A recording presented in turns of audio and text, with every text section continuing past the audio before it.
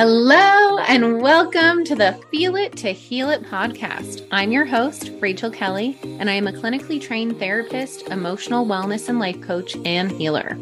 My mission is to help as many humans as possible feel safe to feel their feelings in order to create a life beyond their wildest dreams.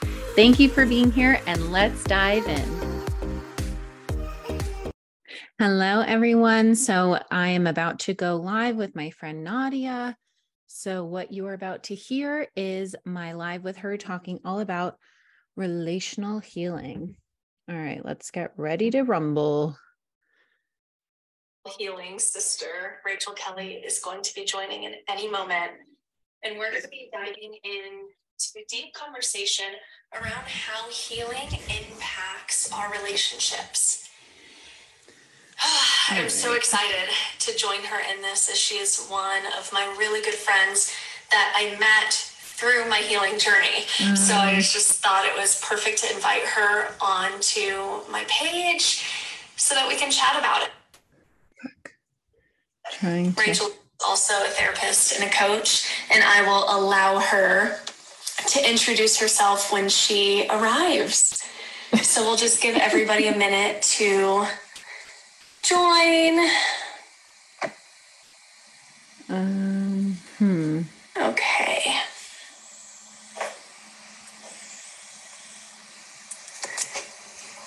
Hello. There we go. Hello. Of course, my Instagram decided to upgrade. I didn't know you had upgraded to request to join videos. I was able to request before. I don't know what's going on. I have no idea. I'm so happy. Sorry for the delay, everyone. Oh, it's okay. Thank you for your patience. It's going to be really good playback for everyone. Definitely. We know how to start it up just right. So exactly right. It's right on par. Yes. Oh, hello. I'm so happy to be here. Thank you for having me. Oh my gosh, I'm so happy that you're here. Yay. I'm excited to dive into all the things. Me too. Yeah, well, first of all, I introduced you a little bit, but I would love for you to introduce yourself. Yeah. Just, telling anybody who's here watching this live or who watches it later, who you are, what you do, and what brought you to doing it. Okay. I feel like I could, just write a whole novel on this, which I am. But to start, let's see. So my name is Rachel. I am from New York. I'm currently in San Diego, California. I moved here August 2019. And I was in the traditional therapy world. I got my master's in clinical social work and graduated 2016. I was in the field since then and decided that it was not for me anymore. So I left and started my own healing business. So I am the founder of Rachel Kelly Coaching and been in business for a little over a year and a half now, and found that the traditional therapy world, for many reasons, was not aligned, but really the universe just kind of supported me in doing my own thing. And I just feel so much more, so much more aligned overall in doing this healing work. And the way that I work has shifted so much after going on my own healing journey. I used to do a lot of typical, DBT, CBT, all of the evidence-based treatments in the therapy world. And then when I started my own healing journey and started working with my mentor, we got real deep into the root, started processing my childhood trauma, my anxious attachment, my fear of abandonment, really completely rewiring my nervous system. And this is something that I had never done in my 20 years of being a client in therapy, and never knew how to do that for my clients as well from the therapist position. So learning this method of healing has just completely changed my life and changed the way in which I work with people, and has really taught me that unless we are getting into the body and also healing relationally, we're not actually healing at a nervous system level. So that is my mission. My passion is to help people feel safe to process the stored pain in their bodies, to heal their anxious attachment, so that they can really feel safe enough to create their vision for their life. Because healing just to heal is not enough. It's healing so that we can actually live how we want to live and feel how we want to feel. So that's a little bit about me. Love it. Well, it's so beautifully said. And especially this last part of like, you can't heal just to heal. Like healing just to heal is whatever, right? But healing to get back to your own truth. Mm-hmm. It's everything. And it's what you have done. It's what you're currently doing in your own life and what you're helping clients do, which is just beautiful. Yeah. It really reminds you why putting in the work is worth it and necessary. Because I think on any deep healing journey and you're going through it and you're like, why am I doing this to myself? Right? Like it feels like this self-imposed torture at times. And then you realize like, oh, okay. Like it's actually shifting, it's moving things. And I'm starting to notice these changes and relate differently. And it is so worth it. So that's what I always drive home to my clients is like, I never sugarcoat it. Like this work is painful. It's hard. And it's so worth it because it goes back to choosing your hard, right? Suffering is hard. Feeling pain is hard. One leads you to living your life that you want to live and the other keeps you stuck. So we get to choose, which is a beautiful thing. Yeah, it is. It is so beautiful. And I love this. I love all of this. And this is such a beautiful segue to the topic that we're going to talk about today. And I'll just quickly introduce myself too for anybody that sees me on your page. Yeah. So my name is Nadia and I. I am a clinically trained therapist along Rachel.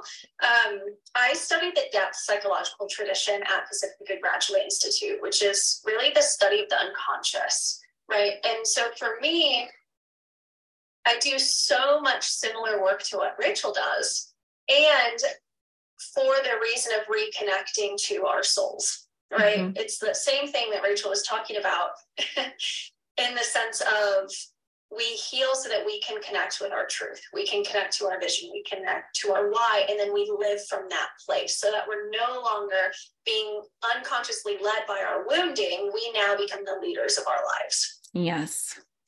Yeah. Amen. Amen. Right.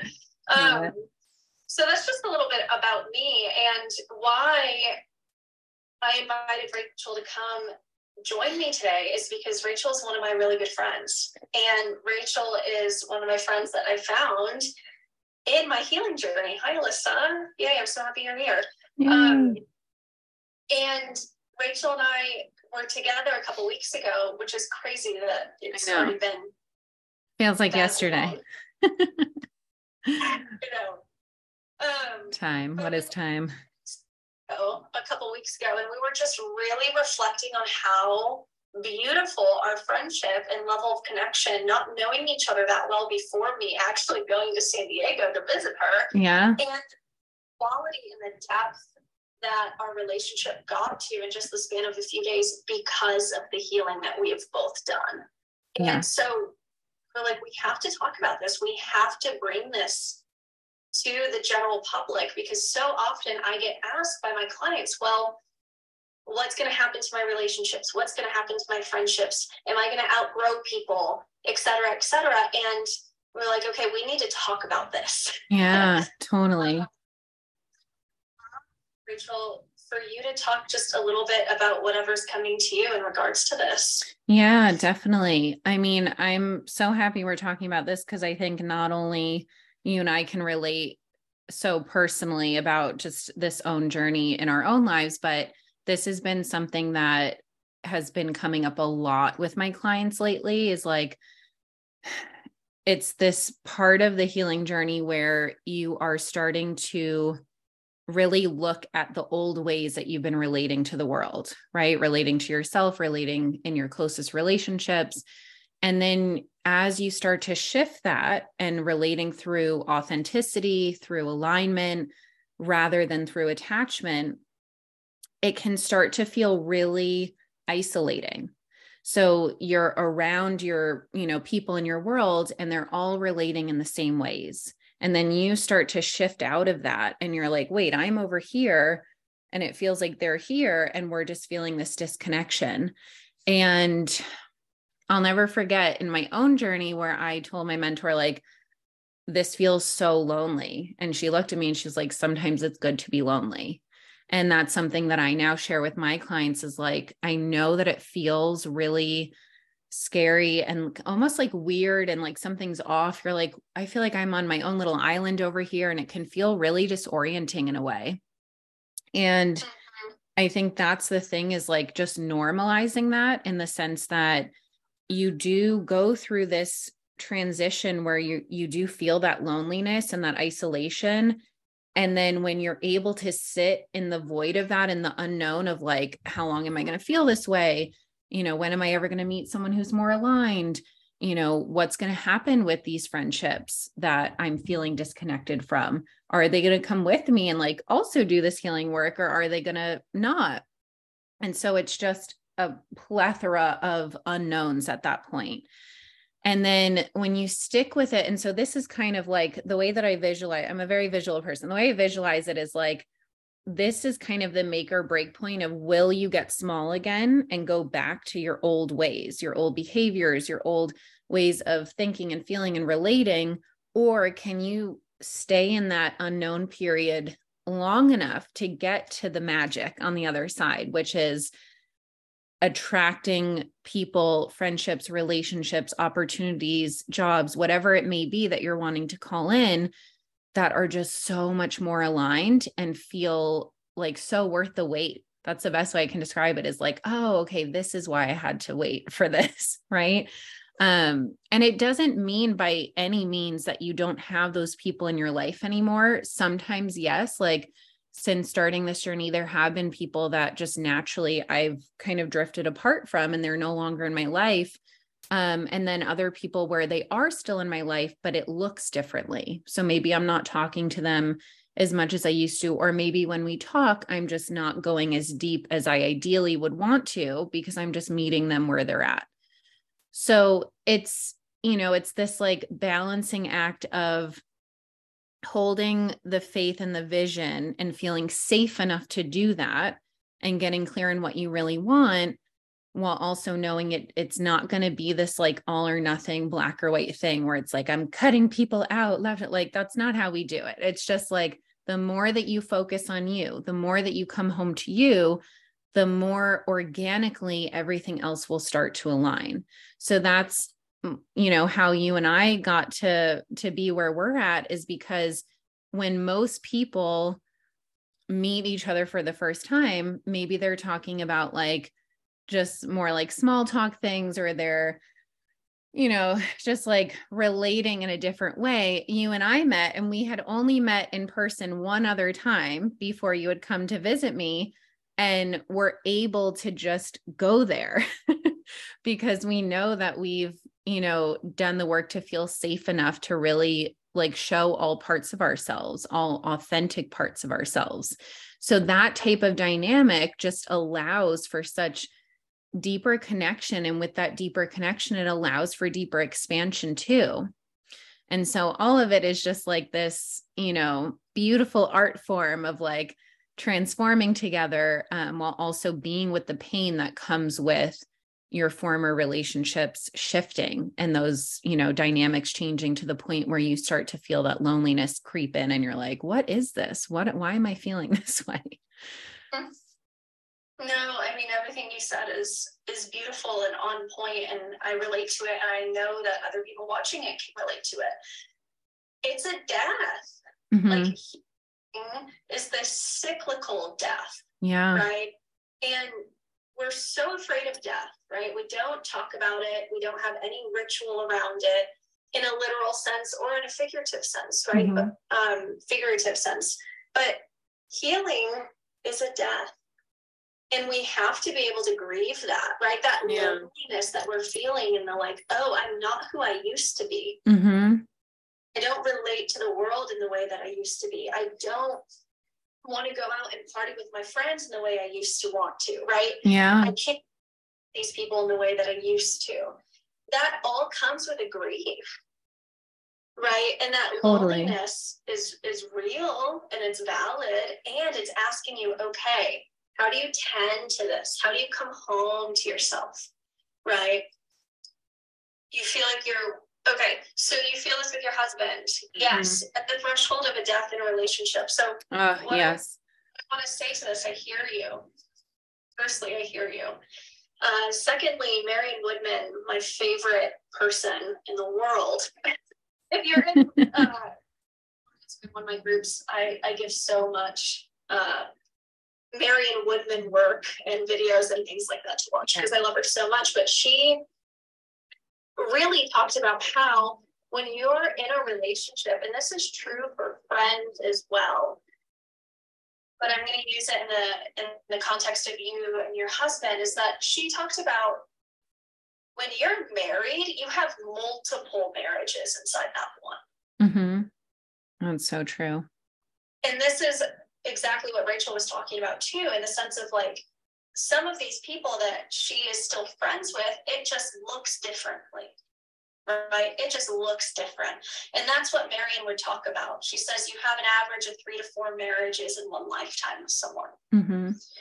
So my curiosity for you is, how do you hold the tension of with this maybe being a death and that there may be a rebirth on the other side? Right? In some form, whether that's you two stay together or not, I don't know, right? But what is that newness? What is being birthed from this death?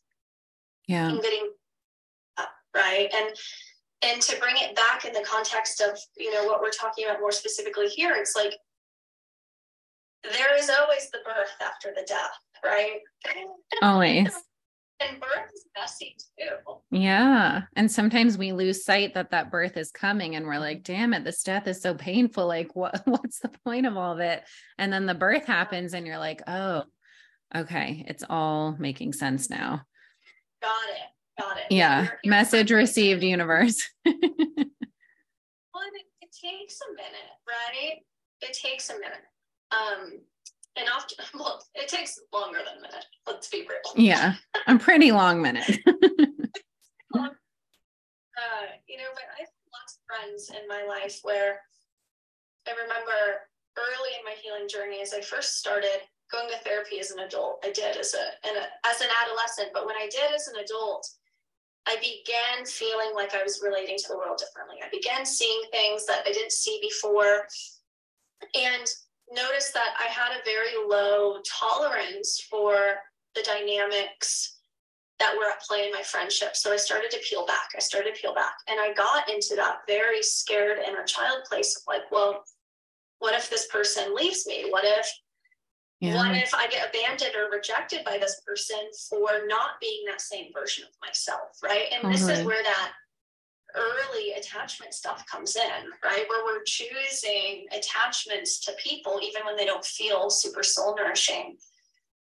And I remember being able to be like, okay, and I still have to be true to myself, right? And I continued to do that. I was really surprised how many friends were able to meet me in a new way. Yeah. Oh my God. Yes. Like, right. We have this assumption that people can't meet us. Right. And we carry that. And then we don't leave room for people to actually meet us at the level we want to be met at. Totally.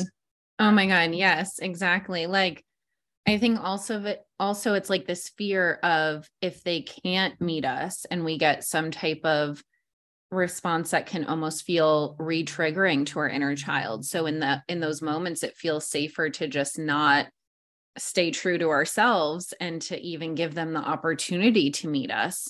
Because I've had that happen with people where, like, you know, some friendships have just changed dynamics, but a lot of friendships have actually decided to kind of come with me on this journey, and they may not be in the same, you know, place or spot, or they might be working on different things. But at the end of the day, it's like by you choosing you and you honoring you, there's always going to be a mixture of response to that, of people either, you know, saying, oh, she's changed a lot. What is she doing? Like I've even had friends who are like, she's talking differently, like just having all this stuff. And I'm like, yeah, I am talking differently because I'm an evolved version of myself. And so maybe that, you know, before I wasn't walking around talking about inner child all day, and now I do. So that is different. Right. So I think trusting that those that are meant to come with you, or are able to meet you in the way that you want to be met, they will. And if they're not able to, it doesn't have to mean anything about you. Because from an inner child perspective, we internalize everything. So we say, oh, they're not accepting me of this new version, or, they're not able to meet me where I'm at. And therefore, I'm going to be abandoned. I'm unsafe. I'm unlovable. We have all these beliefs that come up. And in reality, it's just you coming home to you. You are still safe. And think about how inspiring, like at least with my own friends, there's been so many friends that have looked at me going on this journey and they're like, oh no, I'm good. I'm going to, stay back here and that's fine. And others that have joined me and they said, like, if it weren't for you doing this first and leading the way and showing me what's possible and even giving me that gentle, loving push when I needed it, because I can be a little pushy and some people are really receptive to that, others aren't, then I wouldn't be healing these things. And the amount that I've been able to, like, particularly one friend who has joined me on this, like we've known each other forever. So we've known like that, really young adult version and the current version, and just seeing how our friendship has evolved in that because of choosing me and allowing, again, the organic process of people either aligning to that or not to happen without trying to control it or force it. Like, such a beautiful thing, right? That like these friendships now are given that chance to evolve if they're meant to. So it's a lot of, again, being with the unknown, releasing that control, which requires a lot of that nervous system rewiring to feel safe to do that. Exactly. And that's where I was going to take this too. I love everything that you said. And for so many of us, we can think cognitively that it doesn't mean anything about us, right? It meet us, right? And then there's that layer of shame that happens underneath of like, I know this, but why do I still feel this way? Why do I still feel responsible? Why do I still feel less than? Why do I have all these stories about me that I am creating, right? And this is where our work and the work that a lot of other people are doing is that we have to actually rewire our nervous systems to feel safe, to let go of those stories that used to provide that false sense of safety. Totally. It's like bridging the gap between our body and our minds. Our minds are saying one thing and we're feeling completely different. And we're like, why is this disconnected right now? Exactly. Totally. And then the shame comes, right? Stories get even heavier. They get more dense. You can break through them less and less. And then we go, oh, but I shouldn't be feeling this way. I know, right? How many times? So many times.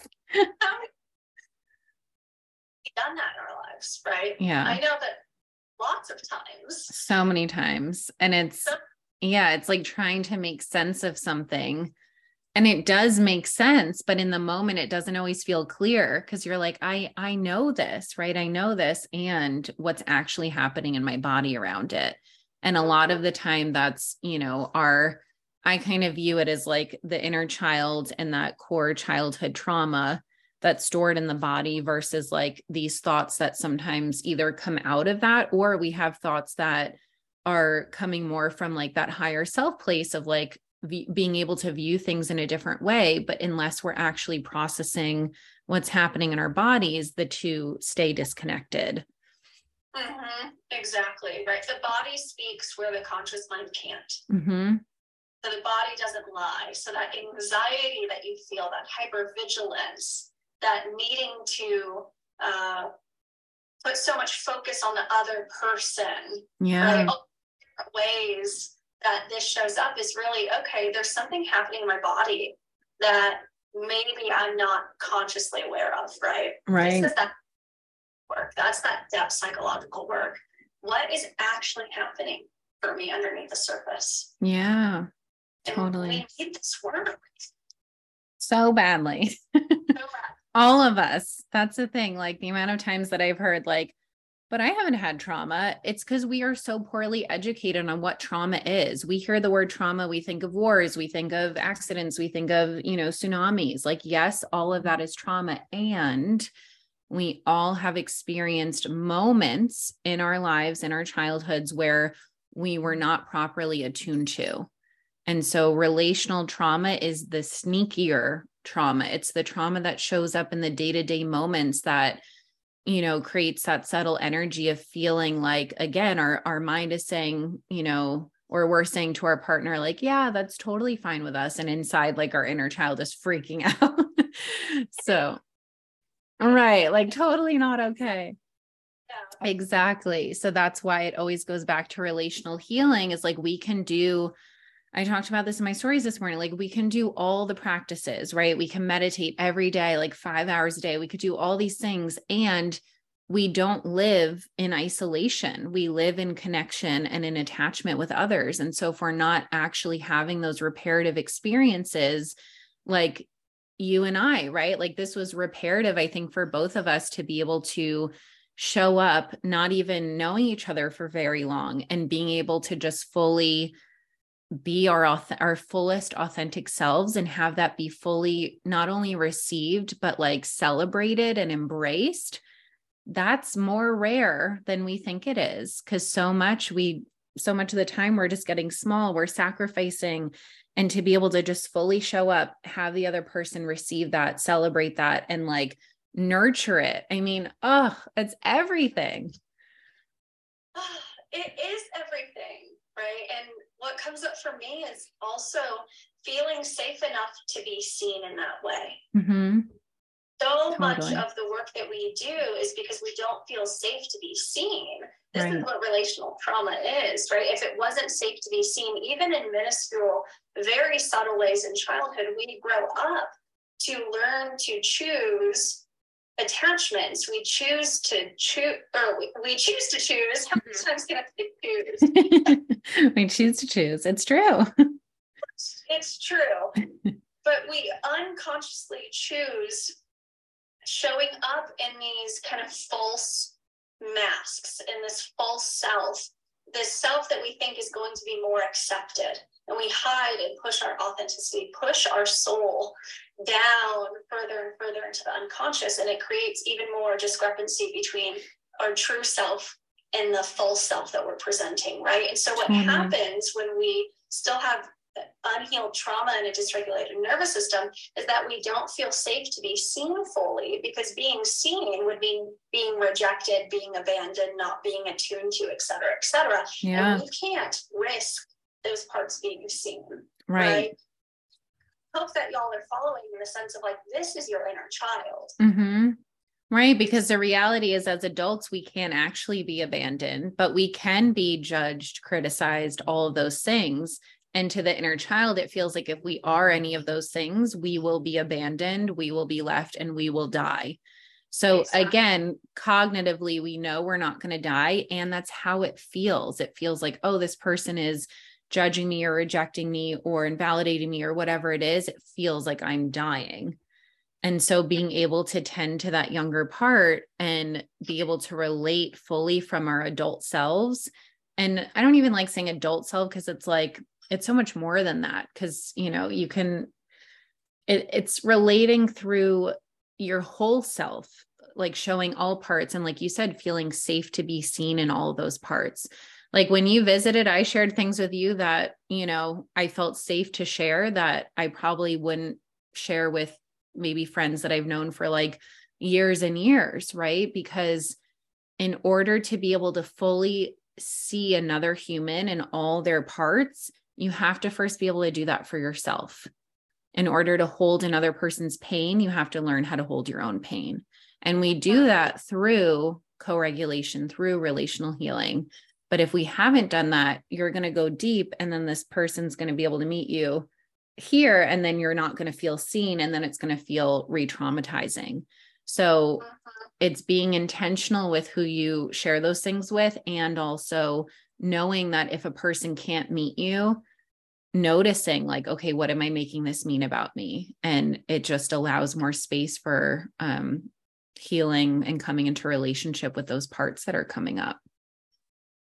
Exactly. Right. And it's so true around noticing our bodies when we're around certain people. when we share things, what's the energetic vibration? Are we being fully held, right? Because so much of what can happen, and I know that this has been true for me a lot in the past, is I would share something and it would be held well, but I'd perceive it as not being held well. Yeah. And then I used to run, to avoid, to blame, to externalize all of these different things, right? Right. And so it's getting really real around, okay, I just shared this vulnerable thing.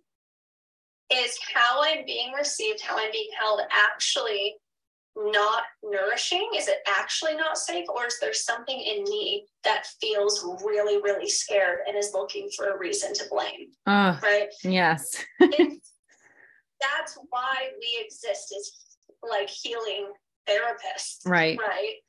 To provide that initial deep reparative experience so that you can go out and live your life in the world, not feeling like you need to constantly monitor. Yeah, totally. Right? Yeah, because I think something really important that you pointed out is like, it's not just about how is this going to be received by the other person, but what emotionally is it going to bring up for me to actually share and show these parts that have been for so long repressed in even subtle ways. So that might actually bring up a lot of shame of like, oh, I'm sharing this really vulnerable thing.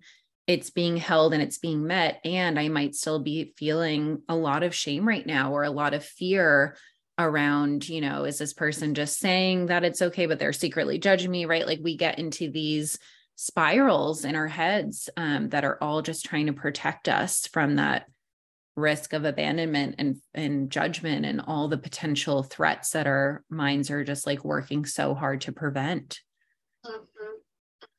Yeah, right. And it's not logical. Right. This is why our minds can't protect us. This is why we create self-fulfilling prophecies. This is, why all of the self-sabotage comes in, because our bodies are always saying one thing, right? Yeah. Saying one thing. And we need to learn how to listen to our bodies. Yeah. Not listen to the mind. Right. And it's like the hardest thing ever, right? It's such a simple concept and the most difficult thing ever. If this wasn't a thing, we wouldn't have jobs. Right. Totally. I mean, like that would be the best gift ever, is like one day we're like, oh, okay, there's no more people to heal. Like everyone's good. Okay, great. Like, yeah, exactly. No, it's so true. It's one of the hardest things. It's, our minds are really designed to help us survive, but 99% of the time, if not more, we're actually safe. And when we need to be in that survival mode, like we'll know, right? But I think so much of the time is like our minds are working so hard to survive that it just sucks the joy out of actually like giving ourselves a chance to be happy. And so that's where it comes to like really getting into the body of like, what's coming up. So anytime you notice, like I always tell my clients, anytime you notice your mind start to spiral, your protectors coming up. So protectors can be control, comparison. I just had a session before this where my client was doing a ton of comparison, and we realized like that was one of her main protectors that we didn't really realize before. And so we're exploring like, what is the comparison actually protecting you from? And all protectors, the root of all of them is just trying to keep you safe from being abandoned, from dying, from something that feels life-threatening in your body. And when we actually come into relationship with those protectors, people pleasing, that's another huge one when we talk about authenticity versus attachment, like really staying true to your authentic self. The root of all of it is like, if I release this control, release this people pleasing, what's going to happen? Again, this big unknown. How is this person going to respond if I stop prioritizing them over me? So many of my relationships have been, I am Rachel, the caretaker. I am good at holding people. I am good at taking care of others. I am a reliable source of that for them. That doesn't mean that that's not part of my natural nature. And a lot of it was a trauma response of like, if I actually say no to this person, or, say that I need to prioritize myself, like, how is that going to be received? Or are they going to think differently of me? So it's this constant checking your mind of like, okay, I notice these protectors are coming up. I know that this is trying to keep me safe. Thank you. Thank you for trying to keep me safe. And what's actually happening emotionally, because it is protecting you from emotion that your mind does not perceive as safe to feel. But in reality, it is safe to feel. We have to feel it. Even when it feels like that emotion is going to kill us, I promise you, it will not kill you. Yeah, it's so true. You know, in my healing program journey into the mature feminine, the first 6 weeks are really about the descent. It's really getting into childhood. It's really getting into the stories we create. It's getting into trauma and wounding and ego and shadow. And it's kind of a running joke in my group that they think I'm trying to kill them. Right. And I laugh. I do so much holding in that space that the first 6 weeks are kind of brutal. Yeah. Kind of hard, trudging through. It's like you've just entered the war zone, or so it feels, right? But so much of it, and I think you speak to this so beautifully, Rachel, is like we have to face our pain, and facing our pain is hard. Yeah. Right? Hard. It is scary. You feel like you're gonna die, right? It's like you're getting on the battlefield and you know that you're going towards something that's scary. Yeah. It's so hard, right? Let's call it what it is. It's so hard. And it's so much easier than we think it is. Mm-hmm. Right. That's the paradox, is that when we get to the other side, we go, oh my gosh, I didn't know that I could do that. I didn't know I could feel that. Oh yeah. Man, so much easier now, and it doesn't make me feel like I'm gonna die. Right. Showing our bodies that it is safe to experience difficult emotion. It is safe to experience pain. It is safe to hold it instead of run away from it. Yeah. Right? And when we avoid, and when we externalize, and when we fall into people pleasing and perfectionism and control and all the addictive behaviors, we're actually staying in the suffering. Mm-hmm. And the suffering keeps us stuck forever. Yeah. Right? Talk about hard. That is hard. That's way harder. Yeah, totally. Right? That is 100% harder. Mm-hmm. And so it really is, how do we kind of titrate, this is kind of therapy jargon right now, but how do we titrate the experience of going into things that are difficult and then coming back and regrounding? Yeah. They're difficult. Okay, coming back and regrounding. And then in the sense of relationships and friendships, we have to do that too. Yeah. Right? Because as we're healing, there can be this inclination of like, well, I'm healed and I can just share myself with the world. Mm-hmm. Right? No, do that. Don't just need to tell them all your deepest things because you think you can do that now. Right. You're going to have a vulnerability hangover. Yeah. It's going to feel exhausting. Right? Yeah. So it's really learning, okay, how do you use discretion in what you share and who you share it with? Right. That's so, yeah. Right? Oh my God. Yeah. It's intentionality, right? It's like, I think sometimes people get stuck in well, if I'm supposed to be authentic, then how do I not share all authentic parts of, right? Because that's what's authentic. But it's intentionality. And it's also, like you described earlier, if the energy behind the sharing is actually coming from a trauma response, that's not actually authenticity, because authenticity allows you to feel safe in your body to just be with what's coming up and then saying, does this feel like an intentional aligned share with this person? Does this feel like a safe nervous system? And sometimes it is, and sometimes it isn't. And sometimes we think it is, and then it turns out not to be, right? And so this is part of releasing the control, is like, and the perfectionism, it's not going to look perfect. It's going to be messy, because relational healing is messy. There's going to be times where, people have the best of intentions and they don't hold you well, or, they are holding you well, but your own shame's getting in the way. And so there's so much that can happen. And that's why really, like, it's an art form. I always go back to, like, healing is an art form. It's not this like boxed thing where it's like yes or no, right or wrong. It's messy, because each human has their own layers to peel back, their own trauma, their own wounds.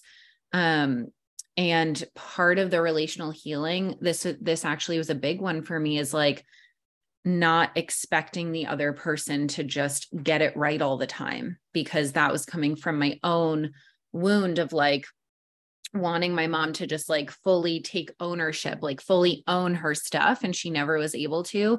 And so now if someone's like not able to own that, I'm like, oh, can you just own it? And it's like, people are human, right? We have to have grace and space and just compassion for meeting people where they're at and looking at where are we going into this interaction with expectations that are not actually from a grounded, authentic place, but from a, I want to get some need met from you because I'm not meeting my own needs. So Absolutely. It is messy, and it's okay. It's okay that it's messy. It's okay that it's messy. Exactly. Yeah. Right. And learning that compassion isn't compliance. Mm-hmm. Yes. Right. Such a big one. We can have compassion for everyone, right? And we have to learn, okay, and what do I actually have energy for? What actually feels safe in my body? Right. Right. There's so many times where I've outgrown friendships because I have deep compassion for them, but I don't have the codependency anymore. Yeah. I don't have reliance on the attachment and needing to keep that attachment to feel safe, right? Right. So it's peeling back and going, okay, I love this person. I care about this person. I want them to live a healthy, wonderful life. And I can't do this. Yeah. I can't act in the same way. And I can't be the one who's always pioneering us forward. Right. I can't be responsible for you doing your healing work. Totally. And that's huge too, because when you do your healing work, so many of us become the pioneers for other lives. And you spoke to this too, Rach. And it's amazing when people in your lives can understand that, hold it, respect it, and be able to keep that more boundary, right? Yeah. You can be inspirational to somebody without being responsible for them. Right. But there are all going to be people that want you to save them. Mm-hmm. Totally. And your journey. Yeah. Right? How do you continue to come home to you and not fall into the rescuer role? Totally. That's so big and so relatable. Yeah, it's so relatable. And I think this is where it gets sneaky, is like, I know for me, I would use my almost like intellectualization of it when it comes to compassion of like, oh, but I understand why they're acting that way. I see why they're acting that way. This is coming from XYZ trauma, right? Like I get it. And just because I get it doesn't mean that I have to choose to continue relating in that way that's not actually serving me or the other person. Because I think that's something that we oftentimes justify to ourselves, is like, oh, I'm saving this person, or I'm, relating to them in this way because I want to help them. And the best thing that you can do to help someone is actually to continue to come home to you and relate through your authentic self. Because even though it feels in those moments that you're doing them a favor by, continuing to go through these same cycles, like there was a friend where we were going through the same cycle, and it was like, she knew that I was always that person that was just going to like hold, validate, just be with her while she was upset. Like, and it just was this repetition where nothing was actually changing. And so in my mind, I'm like, oh, I'm being a great friend because I'm consistently there for her. But then I was like, this isn't actually being a good friend, because it's enabling the same behavior over and over and not actually prioritizing me. And in prioritizing me and creating a little bit of that disconnect, it actually allowed her to kind of face more of herself. And she chose to start working on it. Right. So like when we lose some of those safety crutches, or those people that feel like a crutch, it in a way is like that tough love sometimes that we need, of being like, okay, let me actually sit with myself right now and let me choose what I need to do to actually heal this. So I think it can be sneaky where we're used to being the ones that have been, the caretaker, the savior, the whatever it is. And we think we're helping, but in reality, it's not helping at all. And that's a really hard truth to sit with, because then you look at your behavior and you're like, oh yeah, this is not actually helpful. So how can I shift it? Totally, right? And so often we don't actually do it for the other person. We do it for ourselves. Totally. Yeah. And we convince ourselves that we're doing it for this other person when really it's we're not feeling safe. What happens if we don't do this? Right. Oh my God, 100%. Get upset that we don't meet them. Right? Yeah. I'm not safe if this person gets mad that I don't show up a certain way. Yeah. How early of a wound that is for so many of us. Right? That is the wound of not feeling safe to be authentic. Mm-hmm. And so this is the work again and again and again, is how do we come home to ourselves? Right. How do we check in? Okay, what's actually alive in me? What's actually important? What am I avoiding through people pleasing or staying in friendships or relationships that don't actually feed my soul? Yeah. Right? What am I avoiding? Right. And then giving yourself a lot of grace and a lot of compassion. Yeah, totally. And I think just to add to that, not only is it a wound that's being triggered of not feeling safe to be your authentic self, but it's also think back to how many of our childhoods, if not all of our childhoods, were stemmed from, if parent isn't okay, I'm not safe. Right. And so many of those partners that we attract, or those friendships, or the people in our lives, it's, I'm helping them because they're not okay. And if they're not okay, I don't feel okay. Right. That was such a big one for me in healing anxious attachment, is like being able to actually kind of take the reins out of my hands and be like, this isn't mine. This isn't mine. And I have to be okay with the fact that people I love are not okay. And being with the fear of that, being with the sadness of that, and understanding that the more that I can be with those emotions rather than those emotions driving the behavior, that's actually what's going to be in everyone's best interest. And it is so much easier said than done. I mean, that's right. That's what healing is how do we feel what's underneath the behavior? Right. And it's so real. I mean, we could talk about this forever. Yeah, it's a big one. And I know that we have to wrap up soon. I would just love to hear how you help people do this in the course that you have, Come Home to Yourself. Yeah. Title, given what we've been talking about. Yeah, it's also my first tattoo, because I'm like, that is just the thing that it all comes back to. It's how do we come home to ourselves with all of this, right? And like, that is the core of relational healing, is we're feeling safe to be with ourselves and with others. So my 4-month group called Come Home to Yourself is all about the journey of healing anxious attachment into building not only secure attachment with yourself, but with others, and also just the world, like really getting clear on, how do you want to spend your time and energy? How do you want to relate? How do you want to live your life? Like, what do you actually want to create in your life? And how are you not honoring that? How are you not prioritizing that? So we really focus on building the internal safety we need to feel safe to come home to yourself, to feel safe to release a lot of those addictive behaviors and protectors that are keeping you stuck in suffering. Because as I always say, short-term pain is always easier than long-term suffering. And as someone who has suffered for years, despite all the therapy I was going to, all of the things that I was doing, all the practices, like all of it, I was still so deeply suffering from my anxious attachment because I did not feel safe to fully choose me. And in healing my own anxious attachment, I've been able to, we can only meet others as far as we've met ourselves. So the more that I heal myself, the more that I'm able to guide others and be like, oh, this is what's coming up for you. This is that sneaky inner child running the show, because our inner child is just trying to get their needs met. And so if we're not meeting them, they're going to find a million other ways to get those needs met. And so I really help you in not only releasing the external saving, but like being with the deep shame that comes up when you look at how you've been relating, because it can bring up a lot of shame.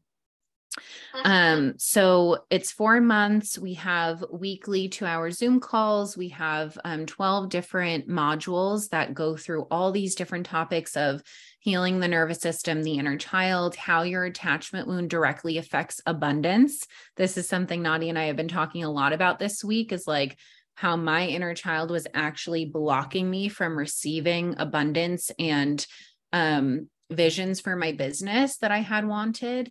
So we really kind of suss out that subtle energy of like, how is your attachment wound sneakily running all areas of your life? And how can we build the safety that you need to shift it and really process that stored pain? So it's a small, intimate group of women. And I also run a men's group too. So open to anyone who is wanting to do this work. It is just the most amazing work you could do. You're such a powerful healer, Rachel. Thank you. Truly. So are you. I mean, you're so fortunate to have somebody as dedicated and as loving as you. Oh, thank you. That means a lot. Yeah. I have my journey into the mature feminine 3-month group that's very similar to yours, Rachel, right? Yeah. But the thing that I think differentiates them is that I don't focus on anxious attachment. I focus on soul. I focus on living from soulfulness. Yeah. And so we do a lot of blending of psychology and spirituality, right? And as Rachel talked about earlier, I'm very big into embodied spirituality. Right? Yes. I'm not into the spiritual bypassing. I'm not into the, you do A, B, and Z, you meditate, pull tarot, you go get Reiki, and you're healed. Yeah. Don't do that. If only if only it were that easy. Lots of people want it to be that easy, right? Or convince themselves that it's that easy. And I was one of them. Yeah. I was totally. Right. So that comes from a loving place. But we have to heal our nervous systems. We have to heal our nervous system so we feel safe to live from our soul's purpose. Otherwise, our soul gets totally trampled by our trauma, right? And the next lifetime, if you believe in that, I do, it's like our souls are here to go through that same lesson again. Yeah. I don't want that for you. Let's learn the lessons now. Yeah. No. So we do a lot of that trauma healing, nervous system rewiring, shadow work, in order to cross the threshold from the archetype of the maiden, which a lot of the time it's that young feminine energy that's still stuck in the wounded inner child, right? It's the same thing. And then we cross the threshold to the embodied mother, right? The nurturing, grounded, self-sourced woman who leads her life versus somebody who's led by her wounding, like the maiden. So that's what we do. And it starts late March, and there's still spots open if anyone's interested in more of that mystic realm. Yes. And Nadia is such a powerful healer too, like literally so powerful. And I love that you use your intuitive gifts in your work too. Like, I'm sure if you guys saw when she was visiting, she gave me a tarot reading, and it's the beautiful part is like, you can go to any tarot reader and they're going to just, do their thing with the cards and their intuition. But because you are this beautiful combination of like the intuitive, the tarot, the psychological, the healer, like all of it combined, it's just this amazing, powerful, magical potion. And just, it was spot on. And we've been talking all week about how things from the reading have still been showing up, like even yesterday. And I'm like, oh my gosh, just mind blowing. So you guys are in the best hands. Oh, thank you so much. That means the world. Of course. I'm so happy to know you. I'm so happy to know you. Yeah, we're very. My heart. Oh, I love that. Aloe vera to my heart. That's the best way to describe it. I love it. Me too. Well, that's it for now. Yeah. If you guys have any questions, you can always reach out to either of us. We are here to support you and help you in wherever you're at. So yeah, just take time to come home to you always. Always, every day, come home to you. Yes, absolutely. All right, guys. Thank you for tuning into that live. Sorry for the technical difficulty at the end.